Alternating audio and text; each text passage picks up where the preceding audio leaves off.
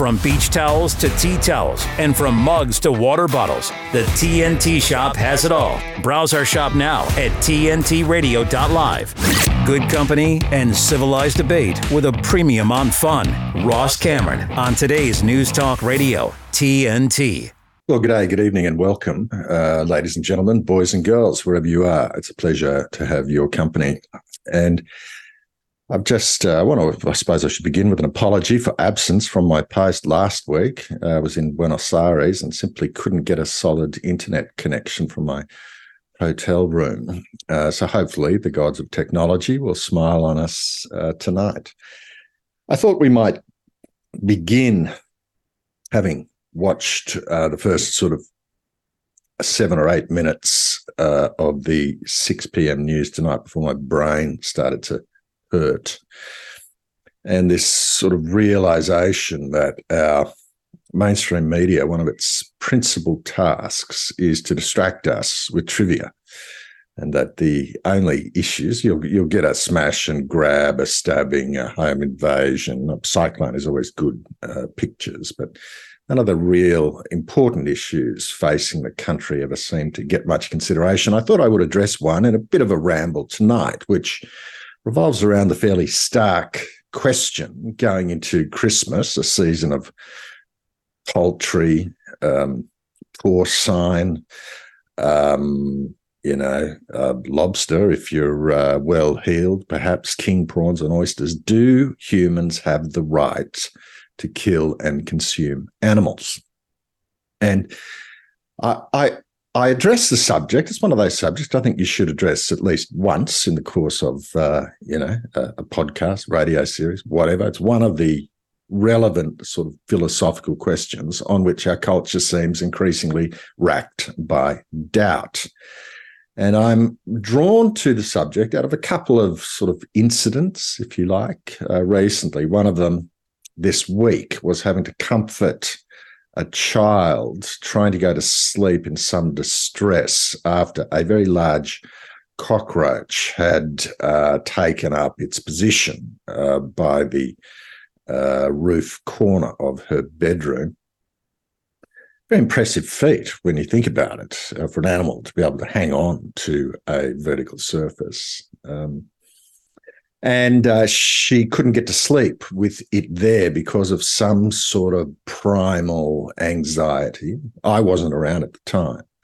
So another member of the household, who shall remain nameless, arrived with a can of either morphine or Peebo, liberally applied it to the insect, and that resulted in the cockroach falling from the wall. And then when I did arrive, a child in sort of sobbing tears at the fact that the cockroach had done nothing wrong, but was going to suffer a slow and painful death, and that it was an inhumane form of treatment. And frankly, I was, quite sympathetic to the view. I have indeed, in my part of Sydney, we wind up getting these quite big huntsman spiders that come into the bedroom. And huntsmen, as you may be aware, one of their evolutionary capacities is the ability to spring load their long legs and leap long distances, in some cases onto their prey, which, when I tell my children about this capability, does not aid their sleep cycle. But nonetheless, I have mastered a technique of taking a largish plastic bowl, you obviously can't do it with glass or porcelain, jamming it completely over the top of the captured insect, then sliding a piece of paper underneath and capturing it, taking the arachnid out into the garden and throwing it away. But the point I prefer to save life where possible. I am a pro-life guy. I think there should be more life, not less. It's one of the reasons why I celebrate the warming of our planet. But the other thing was, I had yesterday caught up with an early Cameron Christmas with most of my 7 nephews, one of whom attended Sydney University to do an arts degree immediately out of school, and his university career lasted, I think it was 1 week, it might have been 2, when he turned up at Philosophy 1 And his lecturer walks out in front of a packed lecture theatre of a couple of hundred students, and her opening remark is, "Raise your hand if you think you have the right to kill animals." And I would say, as a didactic method, I give Sydney University 0. This is not teaching. This is a form of intimidation for a group of students without warning or preparation, demanded to make a public statement about their conviction on a quite difficult subject in front of all of their peers. And he said, while he believed that he felt instinctively humans had the right to kill animals, he was reluctant to put up his hand. Indeed, not a single person in the class put up their hand, all of them perhaps equally intimidated by this bully, as it turns out, girl tactic. So I just want to give you, in a few minutes, a bit of a ramble on why I think humans have the right to kill animals. And others, I fully accept that others are entitled to form a different view. But the first of about 6 reasons I'll go through pretty swiftly if I can, if I don't get too distracted, which is a material risk, is that humans would not be humans if not for the benefit of animal protein. And I'd make the simple metric observation that 1 million years ago, the ancestors of the anthropo genus of the hominids had a brain cavity which was between 1/3 and 1/4 of the size of our current brain capacity, about sort of 350 cc's. And over the following 1 million years, that brain space has increased by a factor of 3 or 4. So in that sense, we are a completely different organism. The whale, I'm just trying to get my picture quite correct. Haven't got it. You'll have to forgive me. Put up with it, I need my producer to help. There's no evidence of a similar expansion in brain space, for example, of the crocodile, of the marine mammals. It is the hominid which earns the title Homo sapien, meaning wise, or indeed, for the more exuberant, Homo sapien, because we acquired a big brain. And the principal thing we may ask, well, what happened 1 million years ago that turned the tide, that set us on this path of expansion of reasoning power? And the answer is overwhelmingly the domestication of fire, which meant for the first time we could regularly and habitually eat cooked animal protein. That protein was much more easily digestible, having been cooked, than raw. And so if you want to say, does a human being have the right to kill and eat animals? I say to you simply, we would not be anything resembling a human being if we had not done so. The second point I would make for you is that not only would we be a completely different organism, indeed, if we had survived at all, as most species don't, but our ancestors, including the Australian Aboriginal, when the Australian Aboriginal arrived on Terra Australis, Espiritu Sanctus, as we describe it, probably walked over, there were over 30 species of megafauna of above 60 kilos, plenty of them between 500 and 1,000 kilos. So we had a saber-toothed lion that, standing up on its back legs, was over 3 meters tall. We had a saber-toothed kangaroo. We had a goanna that could grow to 23 foot long. We had vast, massive mega snakes. We had a crocodile in Australia that was a sort of partially river-based and partially land-based organism. So I just want, I just simply remind you, to any bloke's been woken up in the middle of the night and with a nudge from a reclining companion saying, can you please go out into the backyard and investigate that noise? Possibly the mating call of the possum, which can be quite disturbing when you hear it. I want you to imagine an Australian Aboriginal, 30,000 BC, lying around a fire not far from the midden, and you get the nudge, and there is a 26-foot monitor lizard with its tongue out, heading towards the baby, reclining next to the mother, and she says, "Honey, can you please go and investigate?" Lots and lots and lots of human beings died in a us against them war, which we, in the end, won. The Australian Aboriginal, in my judgment, there is some argument among scholars, so, they're desperate to want to blame climate change or some other cause, but the bottom line is the Aboriginal wiped out the megafauna, and in doing so, made the continent habitable to us. The next point I would make to you is that all the other animals have the right to kill animals.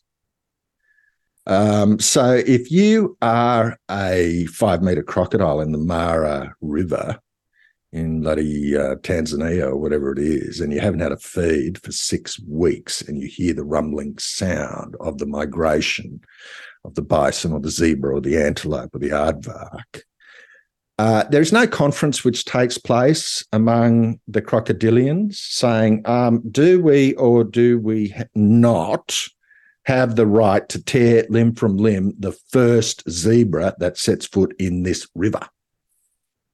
There's no debate among sharks as to whether they may predate on tuna. There is no debate among polar bears about whether they may kill and eat, seals, sea lions, beluga whales. So anyone who wishes to say that the human being does not have the right to kill other animals must also make the case that the human being is somehow not an animal. And in my judgment, it's a very difficult case to make. The next argument I would make to you is one of in relation to human rights. Because what we see across the population of humans, there has been a very uneven access to the dense protein of our fellow species of animals. And so one of its most obvious consequences is the difference in height. And you can, by simply jumping onto Google or some other deep state search engine, and ask for a ranking of countries in order of average height of the male and the female.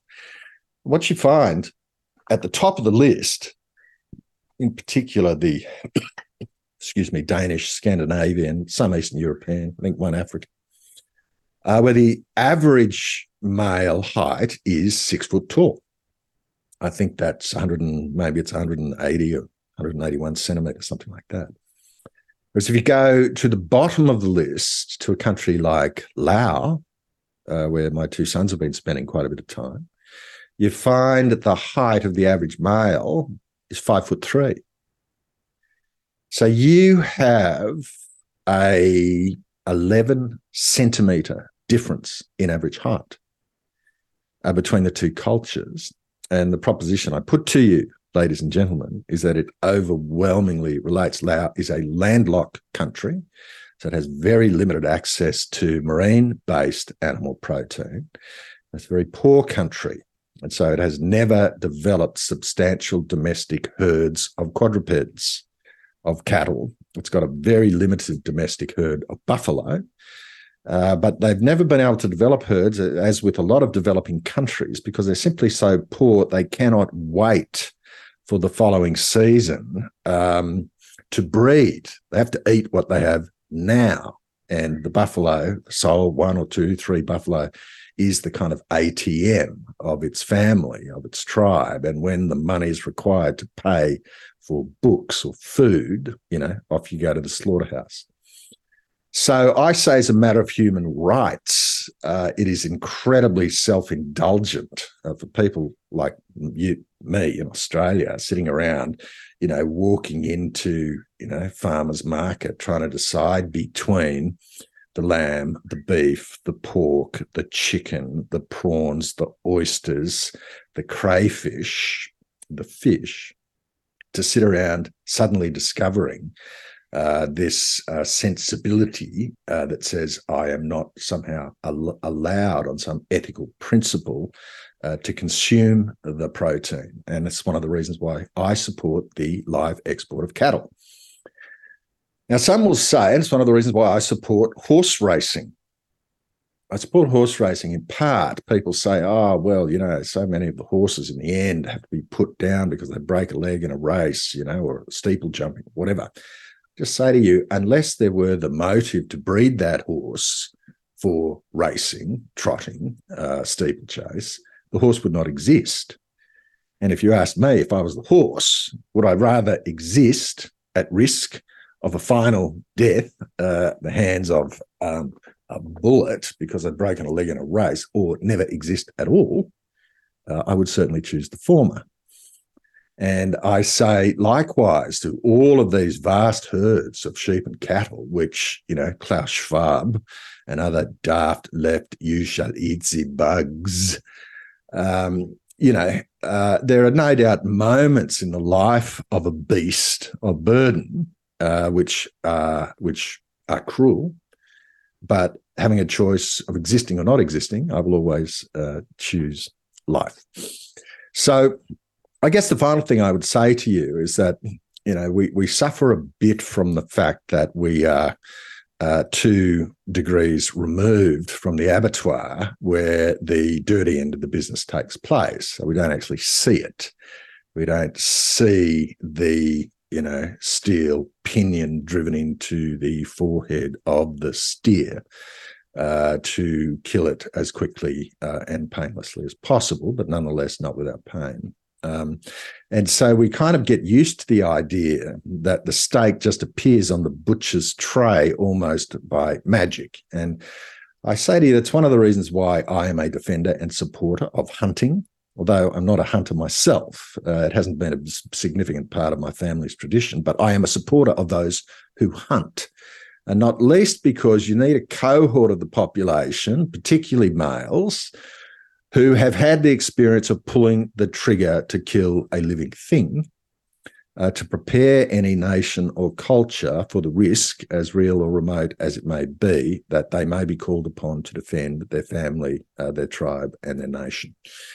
So, ladies and gentlemen, I say to you that I wish to give thanks to the noble beasts of the earth who give up their substance and their flesh for our health, for the development of our brains. They provide the amino acids, which has taken us from a pre-human to a Homo sapien.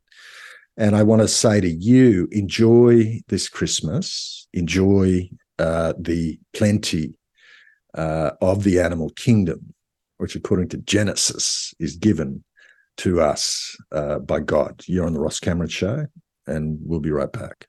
Rick Munn on TNT Radio. There was a statement that I saw last week that I thought was quite interesting from one of these WEF spokespeople, the World Economic Forum spokesperson.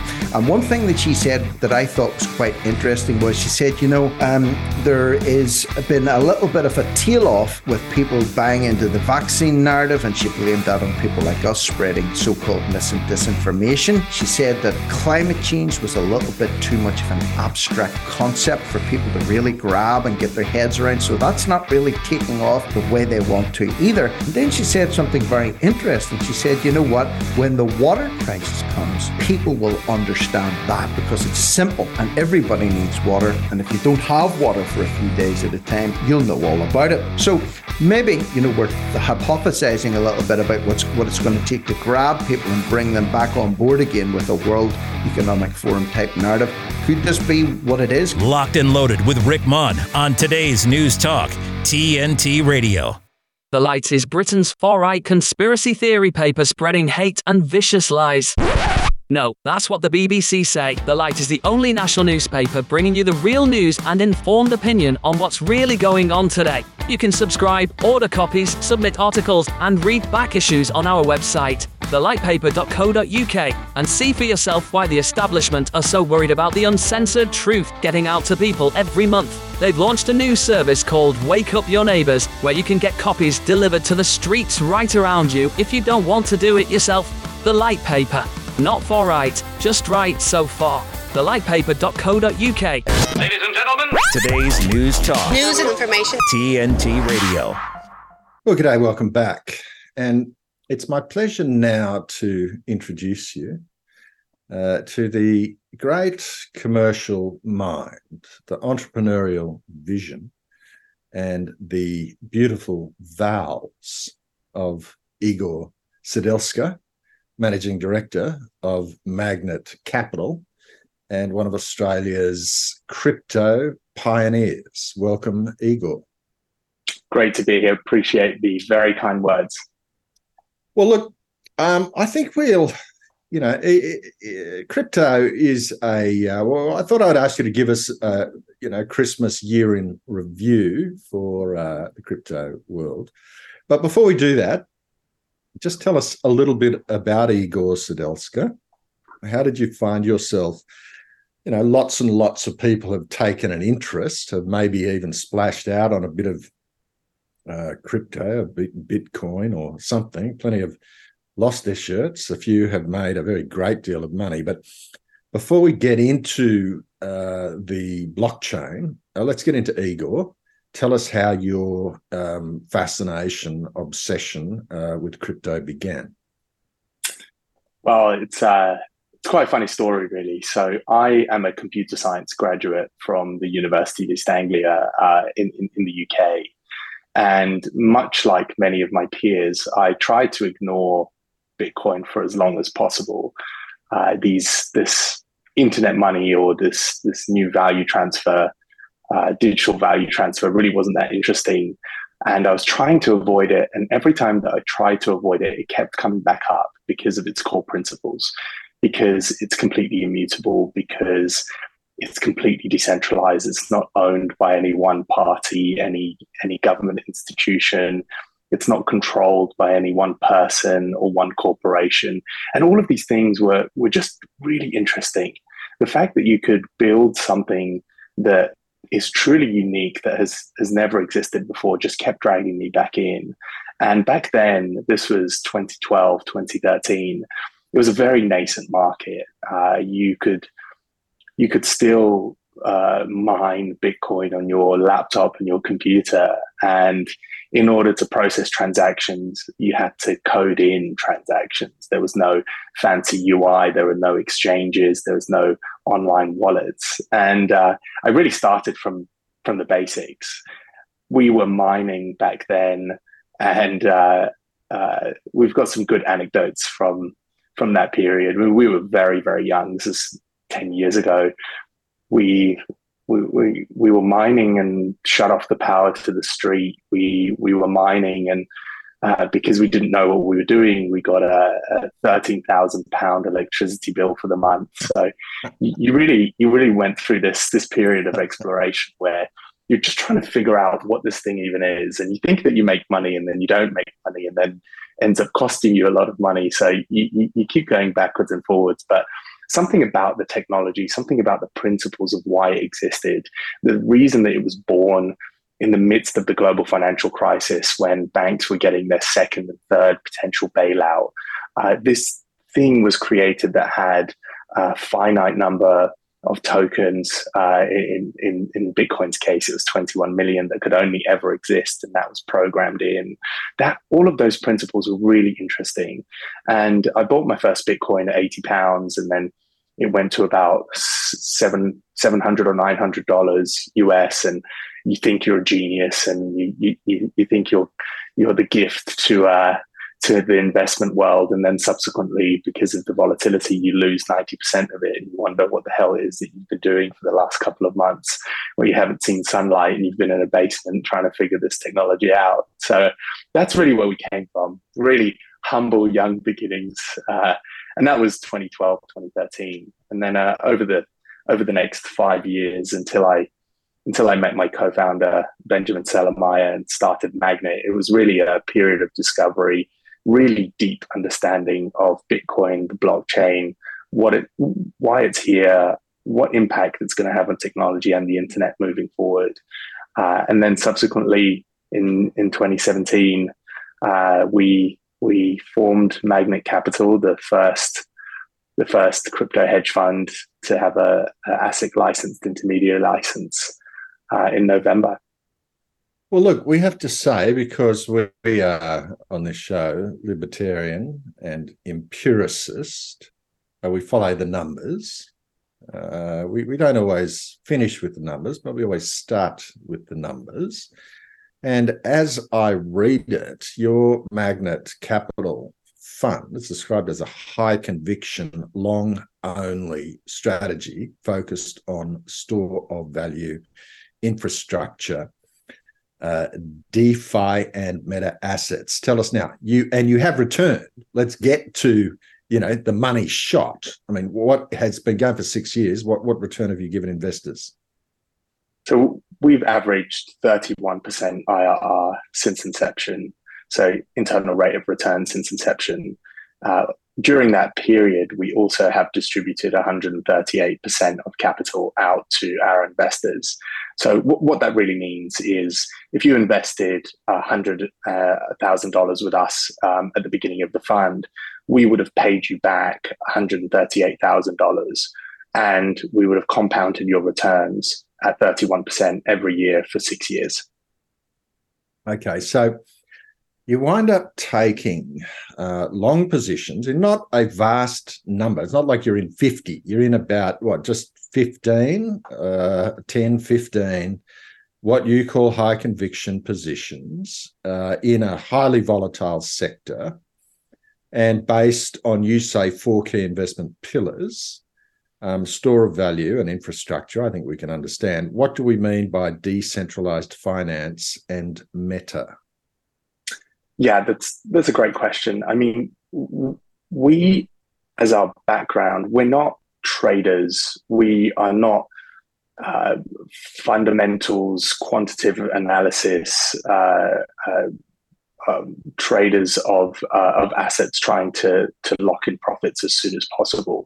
What we do is take a really deep understanding of the protocols. We take a deep understanding of the teams and what they're trying to achieve.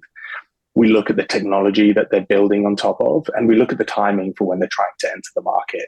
And that's what we mean by a high conviction, long only thesis. It means that we don't short the market. We don't need to borrow and lend in order to get our returns. All of our funds, we have 4 of them now, all of our funds are 100% liquid. We don't take illiquid positions because we don't feel that you need to take these external risk factors in order to gain a very, very attractive return. And we based our thesis on 4 key factors that we think are going to drive this market. The first is store of value, as you mentioned, pretty self-explanatory. The second is infrastructure, which is building the rails of the decentralized internet.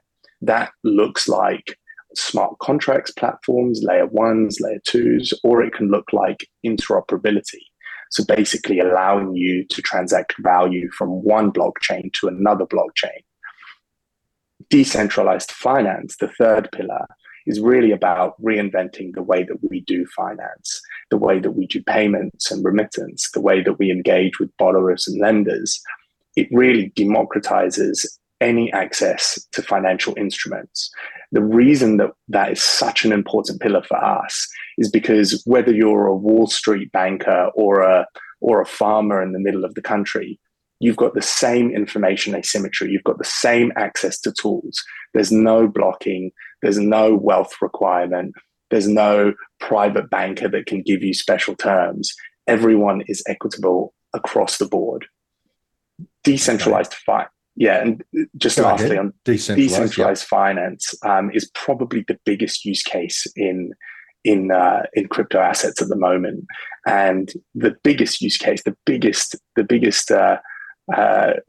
and probably largest value proposition that exists right now is stablecoins.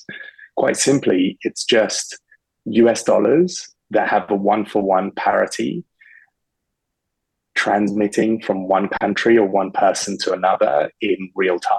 So instead of doing international transfers, T+2, using intermediary banking, you've got an immediate value transfer that happens in about 15 seconds. And that is to the tune of billions of dollars a day. Well, look, it's a question of transferability. utility to execute a transaction is sort of, to me, where the rubber hits the road. And, we ought to begin by admitting that the world of fiat currency has got some very significant limitations in its utility and risks. And having just made a short trip to Buenos Aires, the challenges involved in just transferring Australian dollars into pesos are quite material. And you wind up spending a long time in a queue. You get to the end and, the Western Union will tell you, oh, well, no, you can't just use your credit card to buy pesos. You've got to download an app. You've got to register. You've got to transfer funds from your bank account into the app and then from the app to us, and then we'll give you pesos, Is it any wonder that there is a thriving black market? But talk to us about the emerging sort of trends in the usability of crypto to settle an ordinary transaction, whether to buy a meal in a restaurant, to pay a gym membership, to buy a house, to fill up with petrol at the gas station. Is it getting easier to use crypto? Totally. So what you would have seen in Argentina is people really struggling to figure out how much to charge for products and services, because you have a country that has 150% inflation annually, which is completely out of control. And if you are a baker simply selling bread, you have to change your prices every day, if not multiple times a day, because you just have no idea how much your flour or your yeast or your sugar is going to cost in 1, 2, or 3 days. And that becomes incredibly difficult. So one of the easy solutions, one of the quick solutions is just simple remittance. What stablecoins allow you to do is put any currency at any value on the blockchain and allow you to be able to transmit that value within seconds. So you don't need to do foreign exchange interactions anymore. You don't need to get your Australian dollars and try and get pesos and then figure out how many pesos it's going to be to get coffee. You simply use an app, or you use the existing rails, use the card systems that are available to you, and you can pay with stable coins. Now, there are countless apps that exist at the moment that you can do that with tokens. So not just stable coins where it's a one-to-one representation of fiat currency in a bank account. You can do that with Bitcoin. You can do that with Litecoin, with Ethereum. You can do that with any currency. So right now, it's app-based and you can tap and go. You can even put it on a credit card and it automatically redeems your crypto, whatever that may be, for dollars that the merchant wants to accept. Okay, well, one of the trends that we see, it is said that, every good idea begins as, described as a really stupid idea, and a dangerous idea, and and gradually the vested interests. I remember, I think it was the CEO of JP Morgan said that, Bitcoin was a Ponzi scheme, and originally the major bankers sort of tackled and piled on to create fear. Yet now, since the technology has survived this long, and seems to be growing in influence, we find they've done a flip. Now they want to come back and try and own the platforms. And in particular, we see an interesting question for Argentina, which, as you rightly point out, has got this massive inflation problem.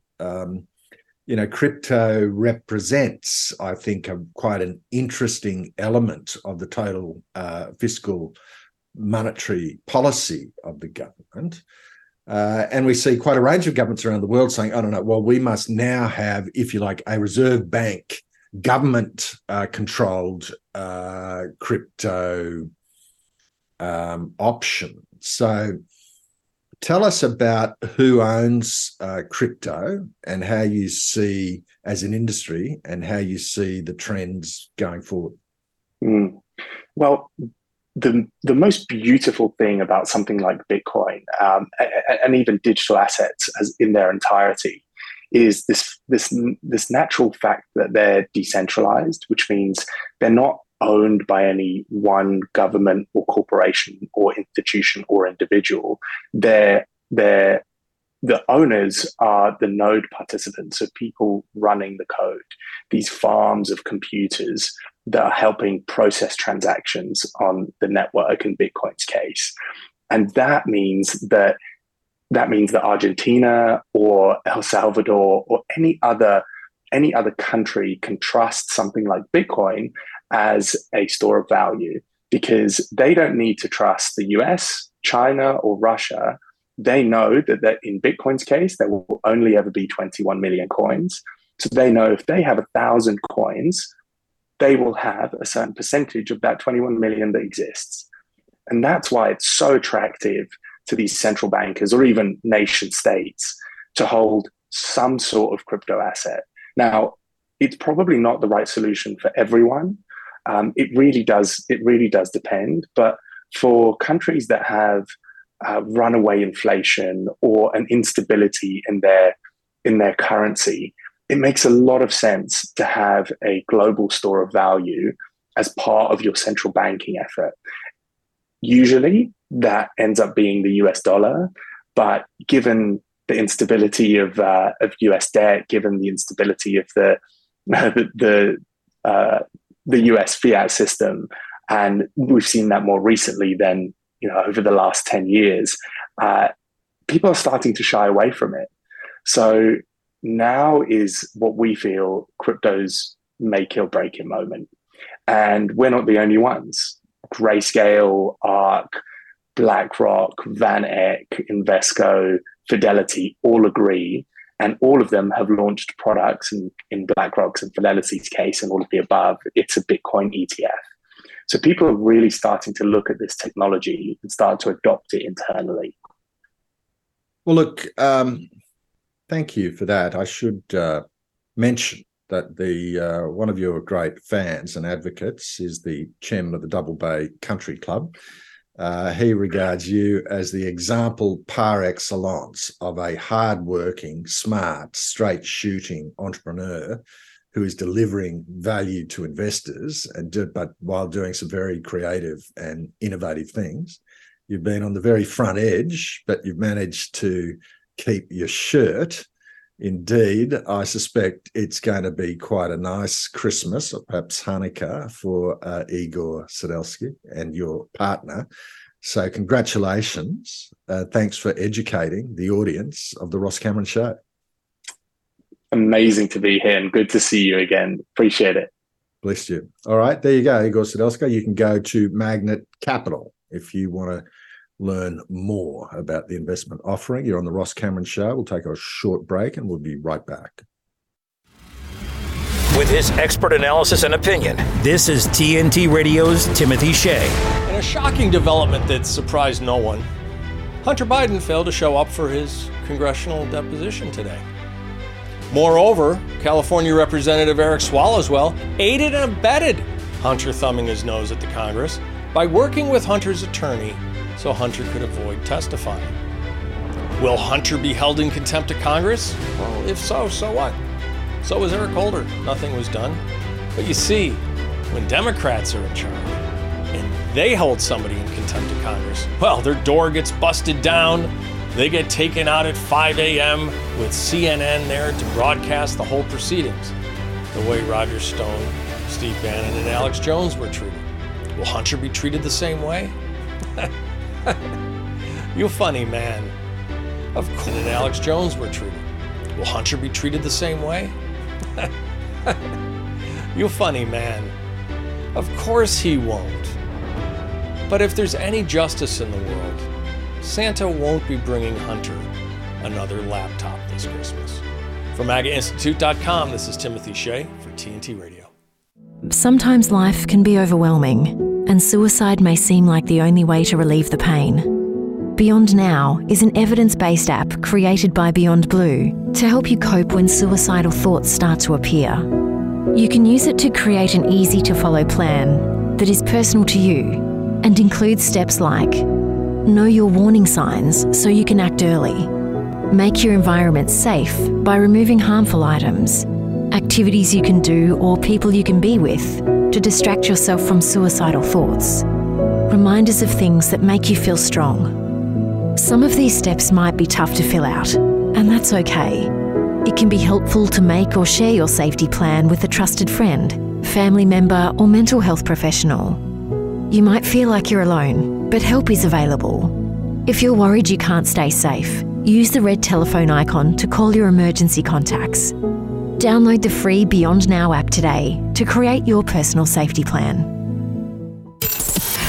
You're listening to Ross Cameron on today's News Talk Radio, TNT. Well, g'day and welcome back. In just the 8 or 9 minutes before we have a hard break from the news, I just thought I'd give you one reflection on another subject which I think is worthy of discussion, and provoked by the election of a new Premier in Queensland, not elected by the people of Queensland, but by the Labor caucus.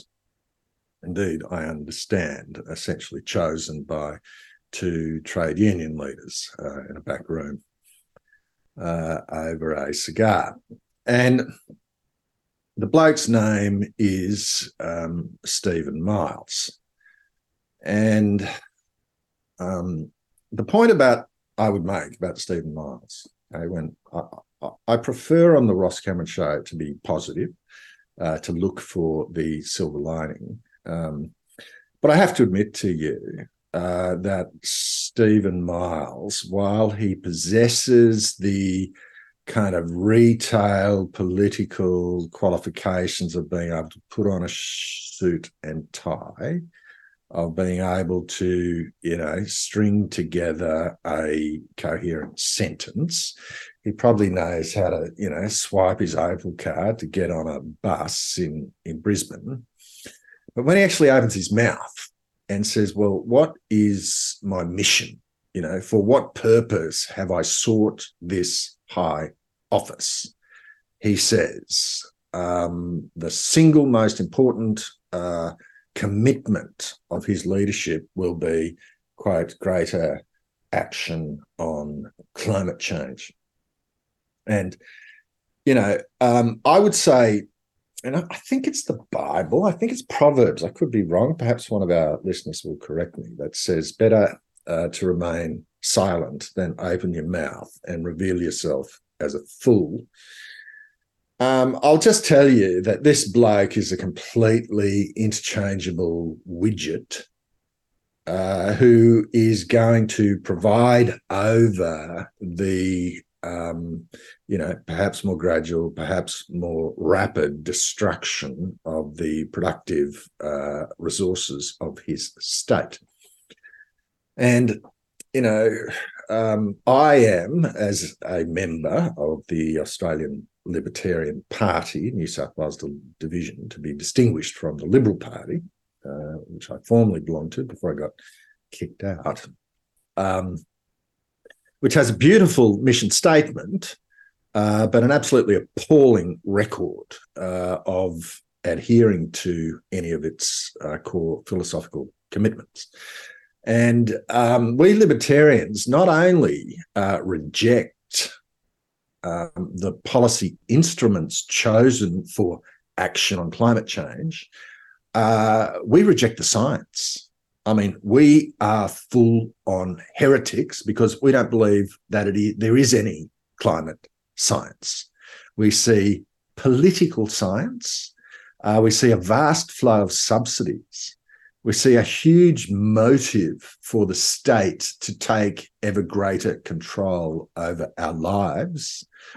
We see the next great, having locked us all down for hundreds and hundreds of days, Melbourne achieving, I think, the unwanted distinction of the most timid, cowardly, under the doona, give up white flag brigade in the world, a far cry, from the man from Snowy River or the G-Bunk Polo Club.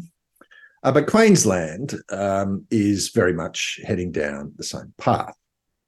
And so here you've got a situation where the whole of the eastern seaboard is looking down the barrel of actual energy, electricity rationing in major capital cities, Brisbane, Sydney, Melbourne, and certainly South Australia. And yet we have this cult-like adherence to a pure dogma, a kind of priestly caste. And one of the reasons why the thing is bogus is the amount of work that has to go in to keeping the bull story alive. So you literally can never pick up a copy of the Guardian newspaper, the Sydney Morning Herald, even now, regrettably, the Australian, the ABC, without getting a lecture, a sermon from the priesthood on climate change. And when I was, in the air, I guess it was, it's sort of like maybe 15 hours in one direction and 17 coming back, depending upon the prevailing winds. You see over that vast ocean, the Pacific, the biggest ocean, and indeed the singular geographic sort of feature of the entire planet is the Pacific Ocean. And you climb to 30,000 feet. You're traveling at 900 kilometers an hour.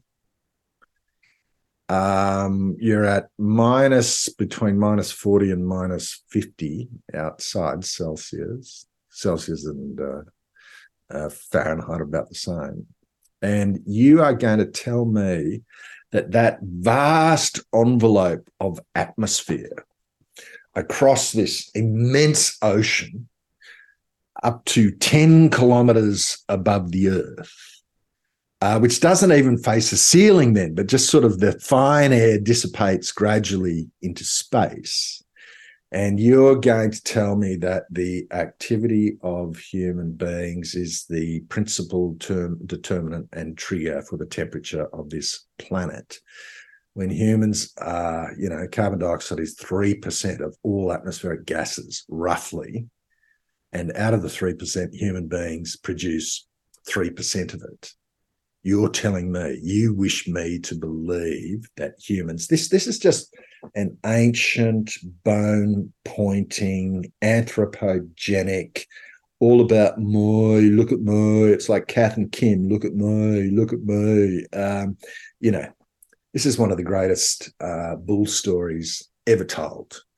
There is no science to climate change. There is only politics. And indeed, if you took out all of the advocates who are on the tit, who are receiving a financial benefit for advocating for it, all of the academics, all the media organisations which get paid by governments to advertise climate and carbon programs, it would be virtual silence out there. It would be one hand clapping. The whole theory would collapse in a moment. Like the weekend at Bernie's, the taxpayer funding is propping this thing up like a twitching corpse that will eventually collapse. And, the new Premier of Queensland is frankly the dumbest kid in the remedial class. We'll go to the news. You're on the Ross Cameron Show.